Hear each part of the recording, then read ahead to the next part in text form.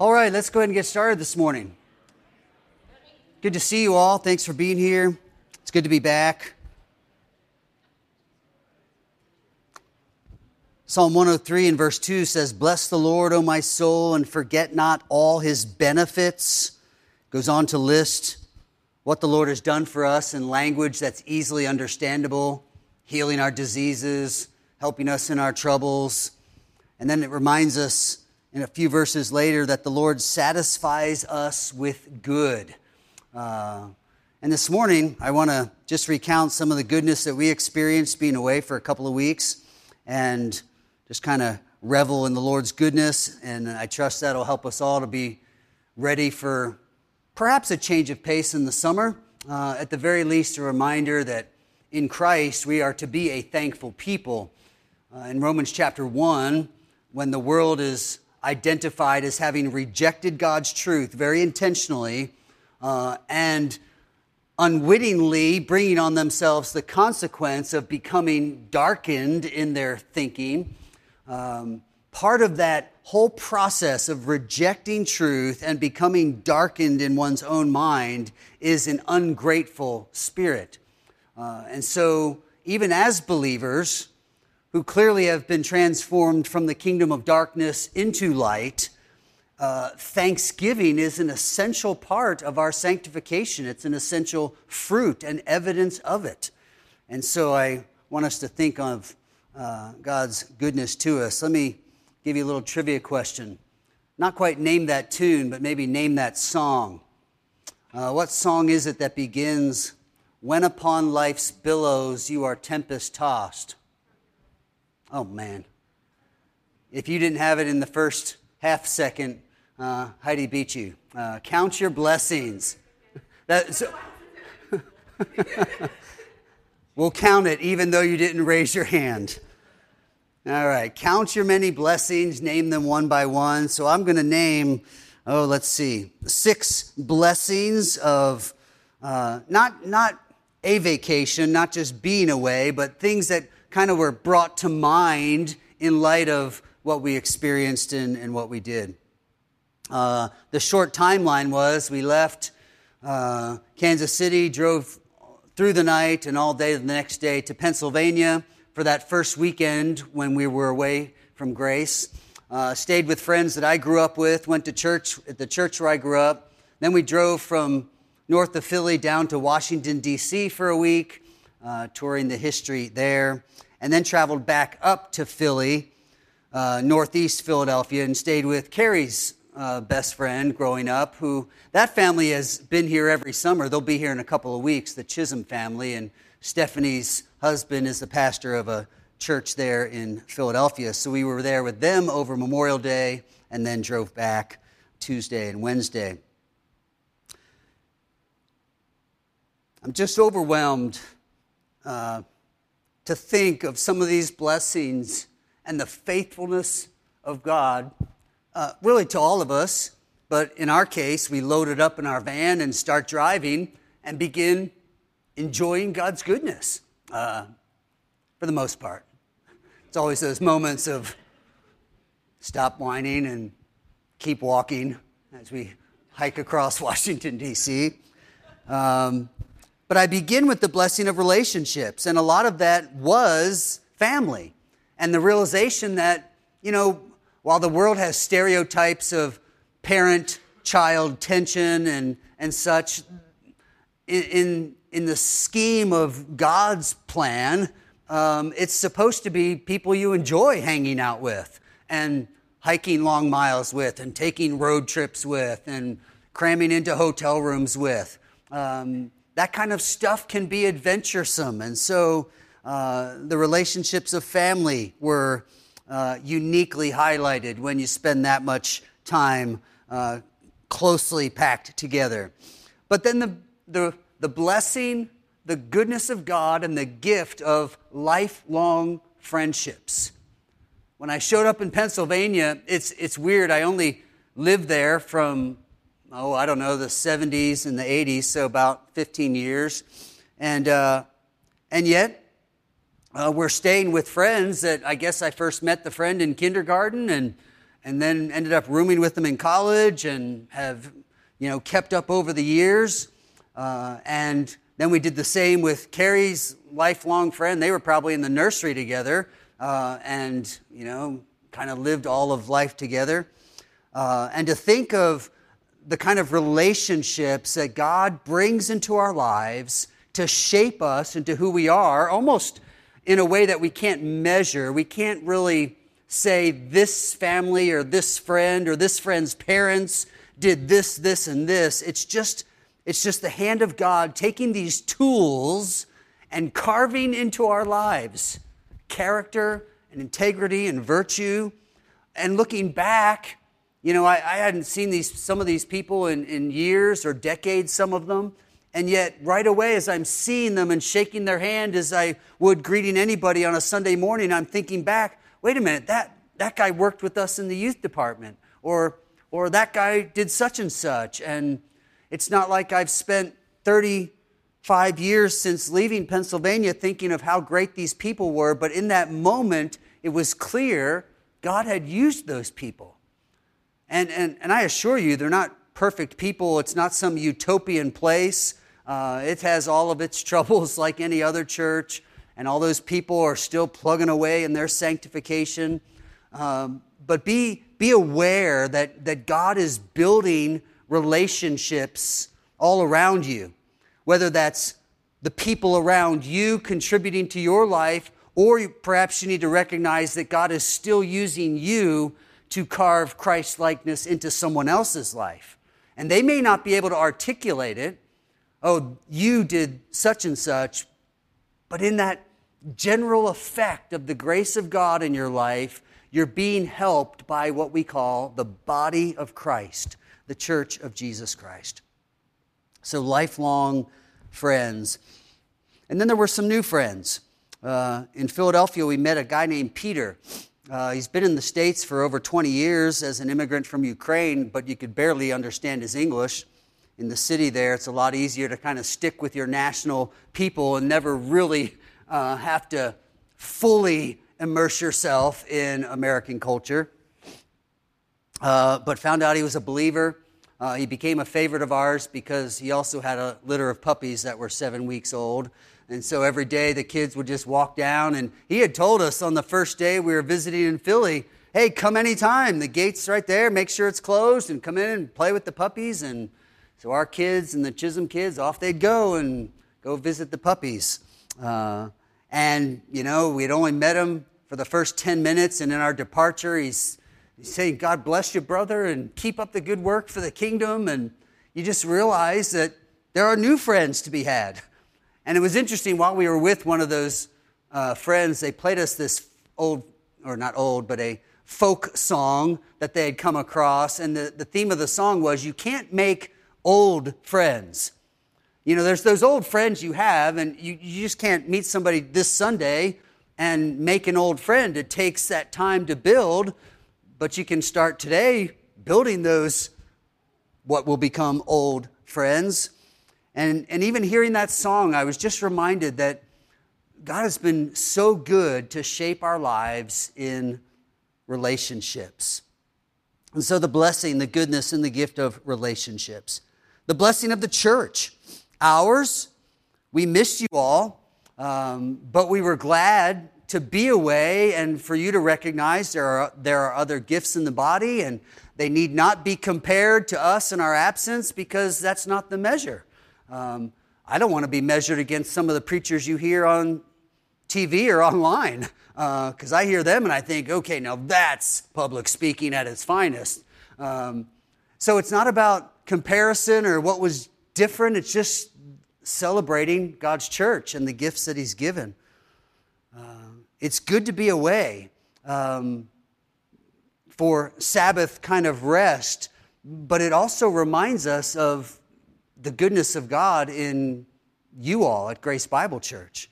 There was a definite longing. There was a dissatisfaction. Not that these other churches weren't doing really good work, but one, it's odd sitting through sermons. I don't do that much. I thought they were really long. How ironic. What a blessing for you, for me to have to sit through that. We'll see what we can do today. But it really is good because you recognize God has put us in a place, it's like our immediate family here. Other families are good and it's good to get to know them, but this is the family God's put us in, and that's a good thing. We wanted to know what was going on, but didn't want to feel any pressure of what was going on. So there was a fine line there, but it just felt good to long for, I know what home is like. But it's good to see other churches, similar people with similar goals in what they're trying to do in their own lives, in their church, in their communities, and similar imperfections. Both of our friends are on their church pastoral staffs and sharing similar burdens and similar struggles, and you just realize we're all in this together. God's church all around this city, God's church all around our country, God's church all around the world. Either last night or this morning, the Hargraves aren't here, but Matt sent me an email that has attached to it a report from his visit over in India. Haven't had time to read it yet, but it just stuck in my mind as, of course, there's believers there too that are enjoying the goodness of God in the life of the church. So the blessing of the church. We'd been away from Bethel Baptist Church, where I grew up, for 35 years. And I had people come up to me and ask how my folks were doing and my brother Mark. I didn't even know some of these people would be alive still.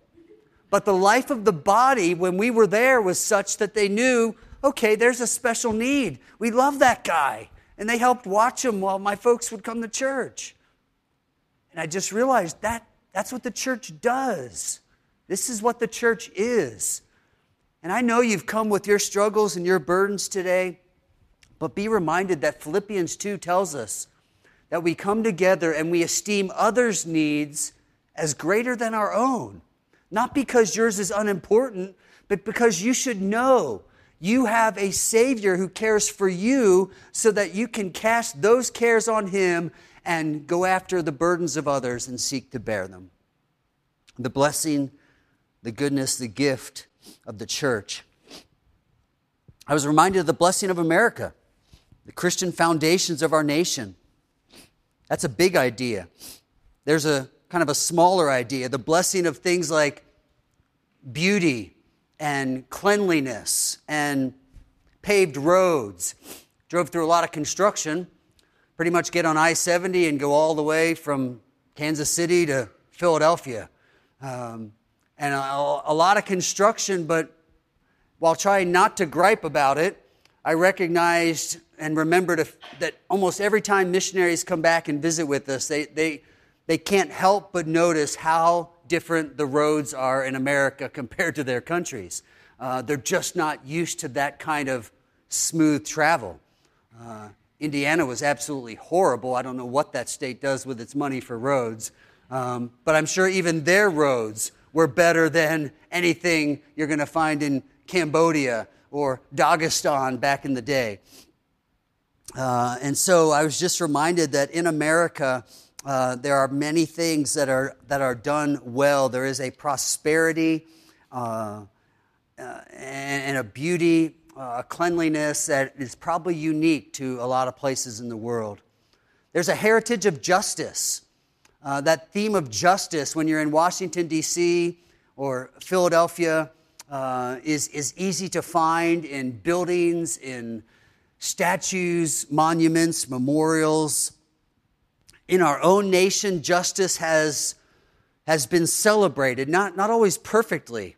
You can just go back through recent history, go back to the early 1900s when women would not have been maybe esteemed or recognized as highly as citizens as men were, and there were movements to bring about a healthy equality there.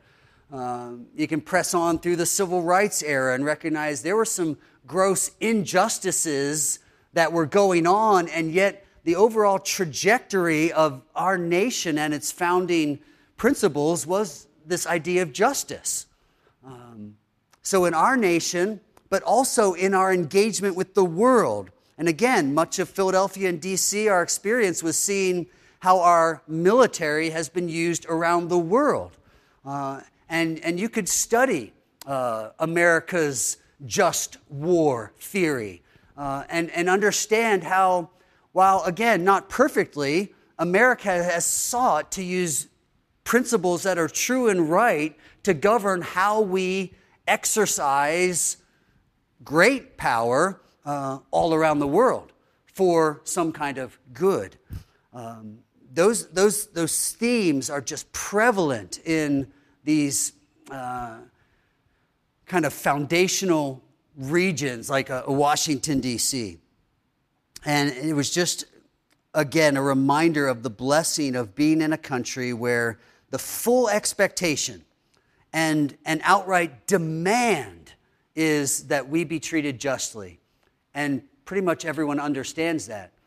If you would talk to citizens from other countries, you would realize why America still seems so utopian, because of that very idea that you could be free and be treated rightly. We have incredible cause for thanksgiving and gratitude. We were able to take in a Memorial Day parade and to see, one of those few World War II veterans, leading the parade is pretty unique. And it reminds us of the price that is paid for this kind of heritage that we have. To see God's hand in the lives of individual people that are often celebrated for their strengths or capacities. A Washington monument and all that we know of Washington, the good and the bad, kind of shows us there's great capacity for leadership. There was character there. And Abraham Lincoln, Jefferson, individual soldiers, inventors, leaders, builders. You walk through Smithsonian's and you realize this is the image of God on display through man's dominion over the earth. And God would have his hand on certain men and certain minds to create and invent, and almost everything you see there has some story, but ultimately that story is traced back to, in the beginning, God created and it was good, and he told us as his prime creation, humanity, to have dominion over the earth and to rule it well as Christ would rule. And it just reminds us that God uses individual people to accomplish his great plan. In thinking of the blessing of America, I wanted to see it as a shadow, as a type of the kingdom of God. Not in a Christian nationalism form, not in combining, America must mean what it means to be Christian. But in the simple sense that America could serve as an illustration. We call it the greatest nation in the world. We could probably argue the greatest nation/empire in world history, perhaps. That would be because of its founding, its moral, biblical founding. But taking America, with all of its prosperity, with all of its concern for justice, with its moral foundations, with the way that it's affected world change, prevented great evil, promoted great good, you start seeing, as much as we are patriotic and enthralled with and grateful for our nation, at its best, it is but a mere shadow of what the Bible is unfolding in the benevolent, sovereign, all-powerful rule of God that we're studying even in the book of Acts, that is being implemented first in the hearts of all who believe and then will eventually one day unfold in the full benevolent dominance of all the world. The best of America's virtue and character serve us well in thinking of even a greater kingdom with a more comprehensive rule and a greater pursuit of justice and righteousness. It reminds us of the kingdom of God and all its perfection. So the blessing of relationships, the blessing of church, blessing of our nation, The blessing of providence. Providence. Obviously, providence is a key word for our nation. The founding fathers loved that word, for the support of this declaration, with a firm reliance on the protection of divine providence, they wrote. We mutually pledge our lives, our fortunes, and our sacred honor. Whether or not providence was masking an uncertainty in their biblical beliefs, or whether that was a favorite word that they chose to describe the true and living God, we're not always exactly sure, but the word is good and right for us to think on. The providence of God, yes, in our nation, but then more specifically, we were thinking just on our trip and its timing. We had started thinking Washington, D.C. 2 years ago, kind of unknowingly with the co-op the kids were a part of this year.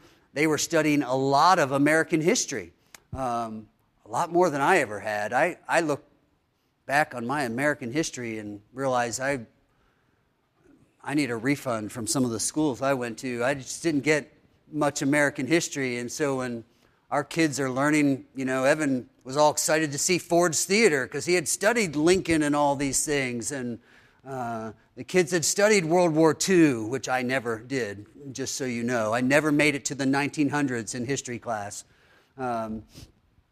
So they were kind of primed and ready as if God was like, we're going to make this DC trip a little more profitable for them.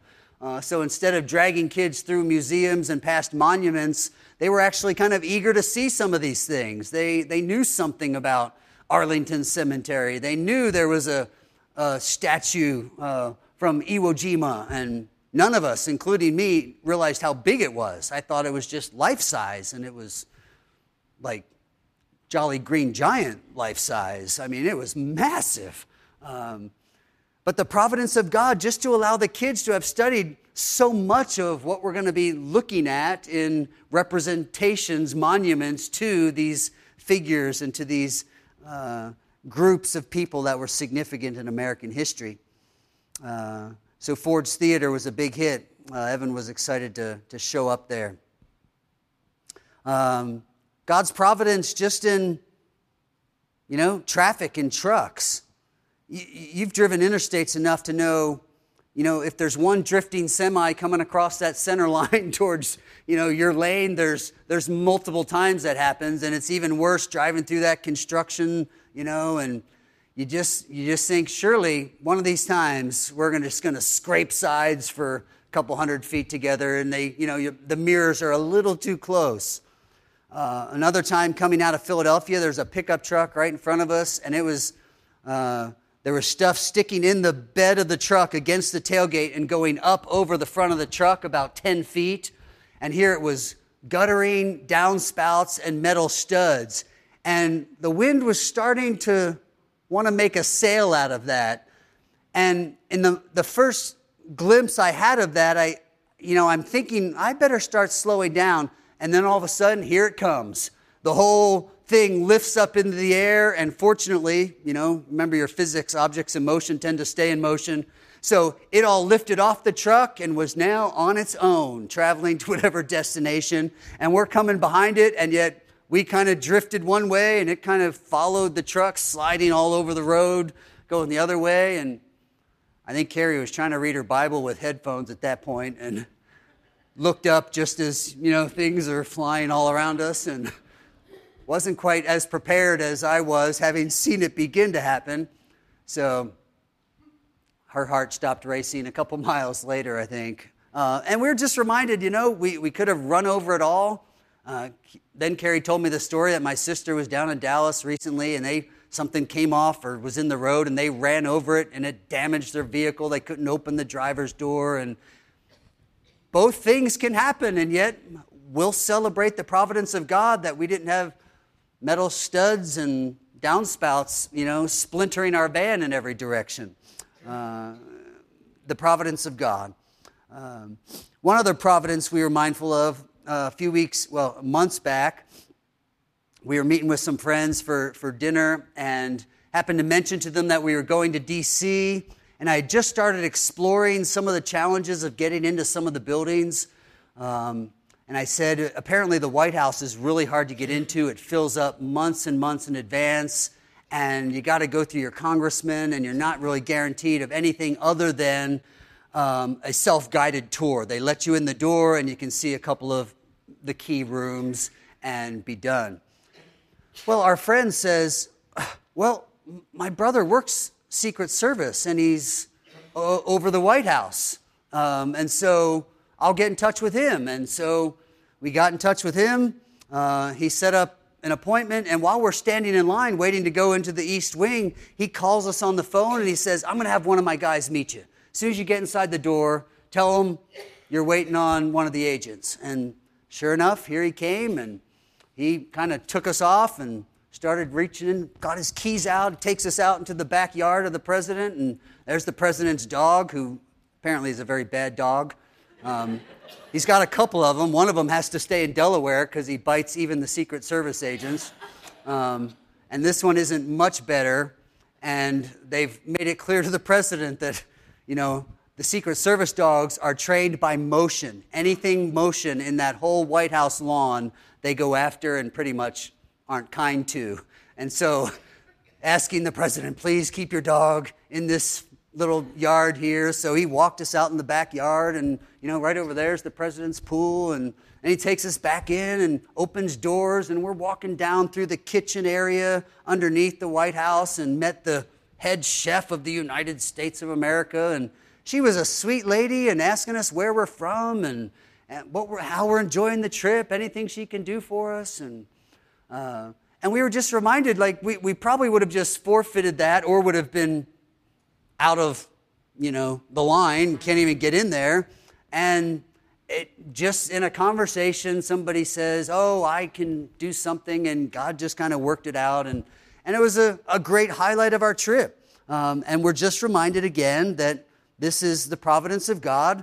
It would have been his providence as well if we couldn't get in there. And that happened at the Capitol building. We could get in the visitor center, but though I'd reached out to a congressman and senator, couldn't ever work out a tour of the Capitol building, and we were plenty busy as it was, but that too was the providence of God.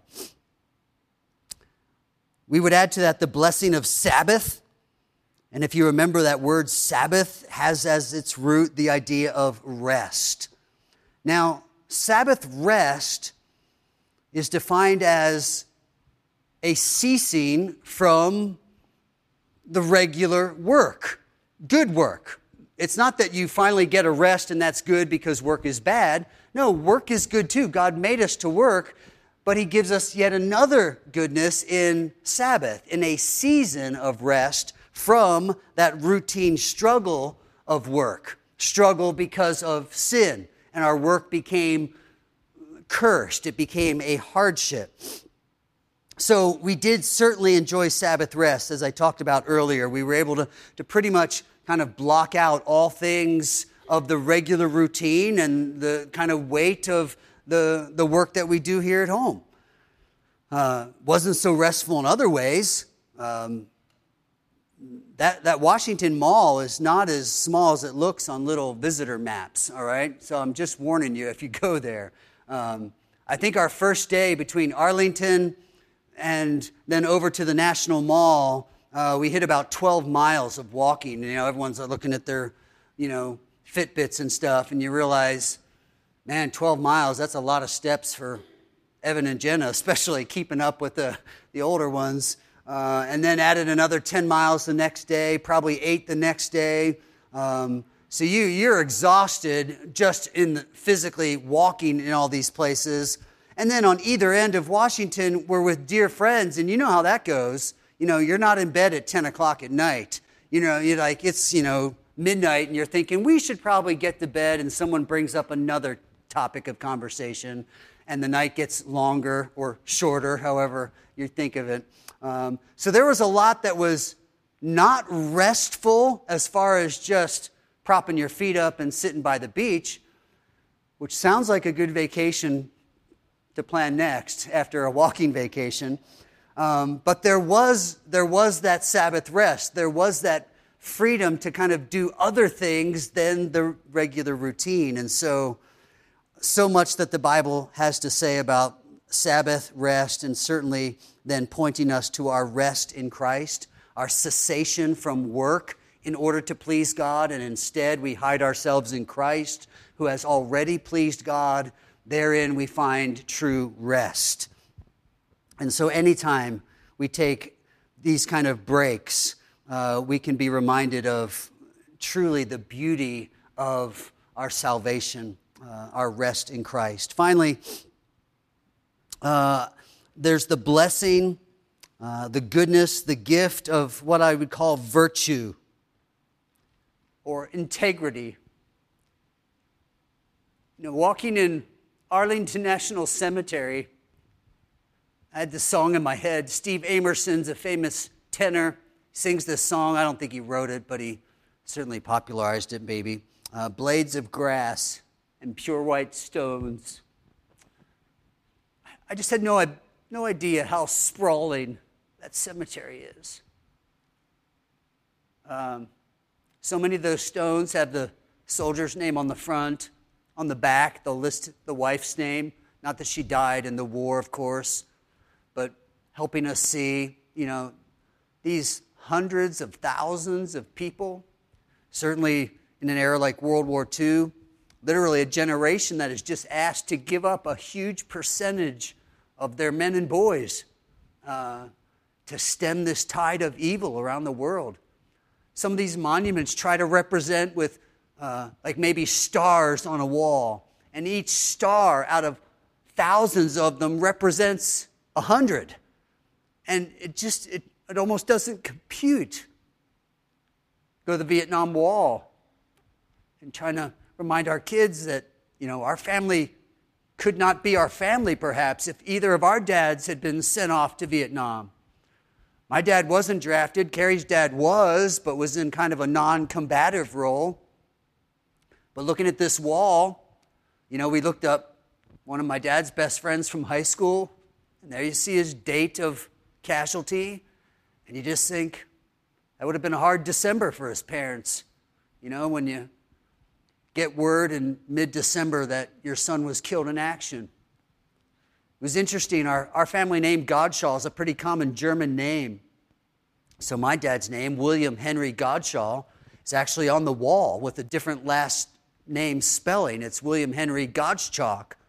So we looked that name up, and to see it on there and to think, well, man, I could have grown up with a single mom or not existed at all. But in the providence of God, he had our family planned as he did. But to think of virtue and heroism, that kind of sacrifice. We were at the National Marine Museum down in Quantico or thereabouts, and to see names and stars and numbers and casualties, the price that was paid. And we use that language. We pay the cost of things all the time. We swipe our card or we slap down the money and we get what we want at Walmart and Price Chopper and everywhere else. And to think that these men literally just laid down their lives that quickly and readily so that we could have what we want, what we cherish, what we should value in freedom. It was just everywhere. You just can't go through Philadelphia or Vietnam without seeing some of that. We stopped at the Flight 93 memorial outside of Shanksville, Pennsylvania. I would have loved to spend more time there, but I just kind of had to walk through quickly and move on.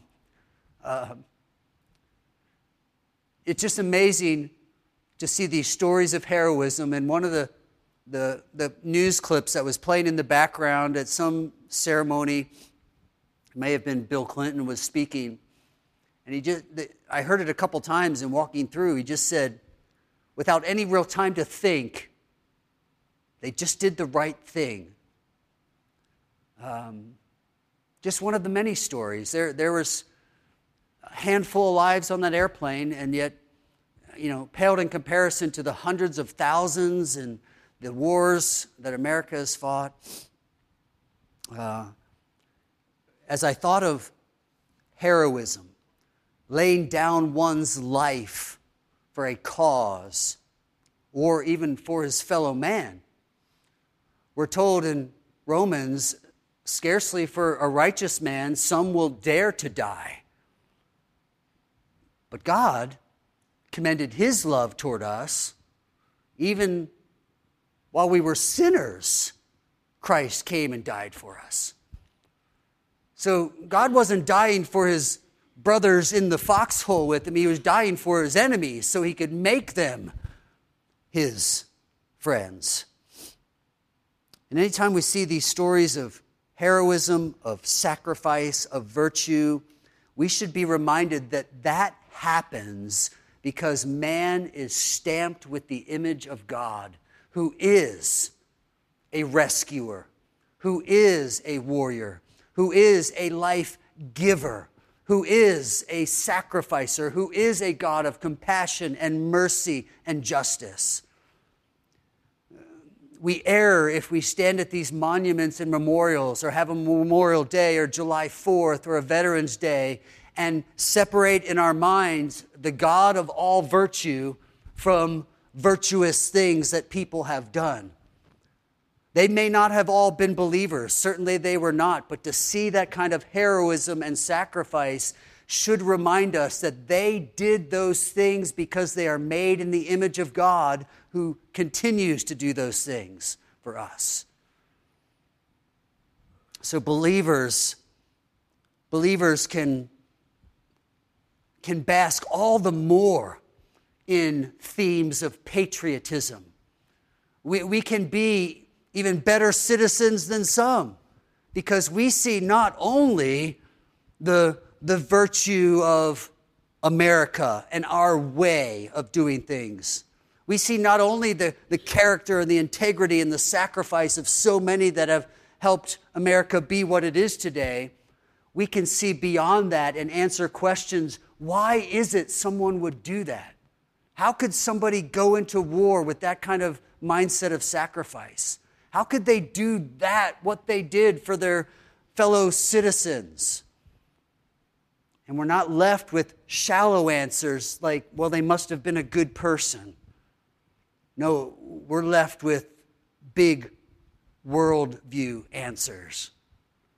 God created us in his image. He made us to reflect who he is and what he does.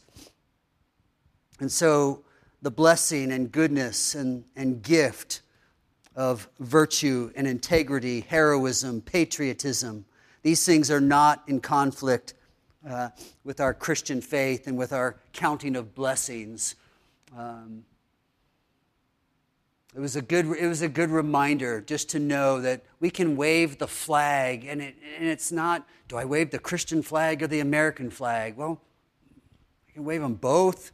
I don't need to pick one or the other. I'm a Christian who lives in this nation and sees the hand of God stamped all over it.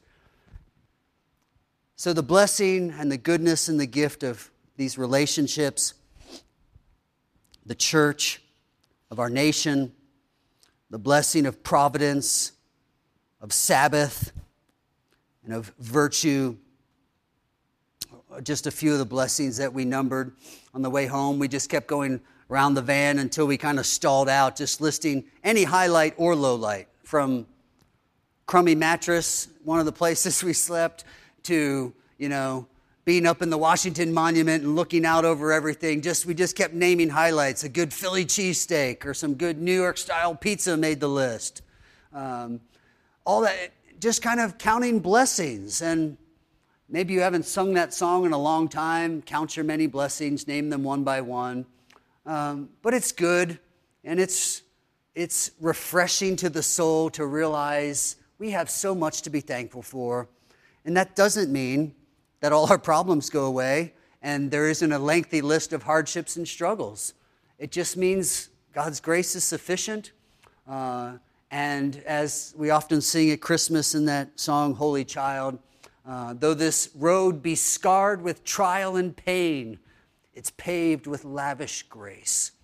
So rejoice in the blessings that God has given you.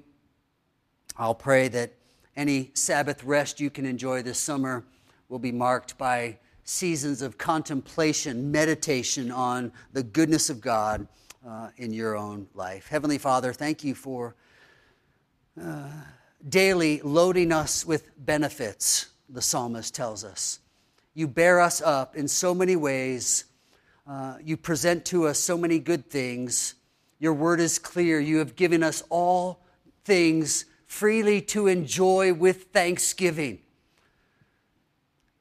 So if we will do any enjoying today in the relationships that we have, in the food that we eat, in the rest that we can enjoy, may it be done with thanksgiving, receiving these good gifts from you, our Heavenly Father, who gives us every good gift, beginning with the gift of Jesus Christ. Help us to understand that by faith in Him alone, we become partakers of a divine inheritance. And whatever prosperity we enjoy in our families, the houses we live in, the cars we drive, the clothes we wear, the food we eat, may it remind us of an infinitely greater inheritance that is ours in Christ Jesus. May we believe that it is reserved in heaven for us, and that Christ will come again and take us to that inheritance, take us to our joy, take us to His presence forevermore. And for this we long, and yet we will wait patiently and serve faithfully until He comes. Help us to that end, we pray in Jesus' name. Amen.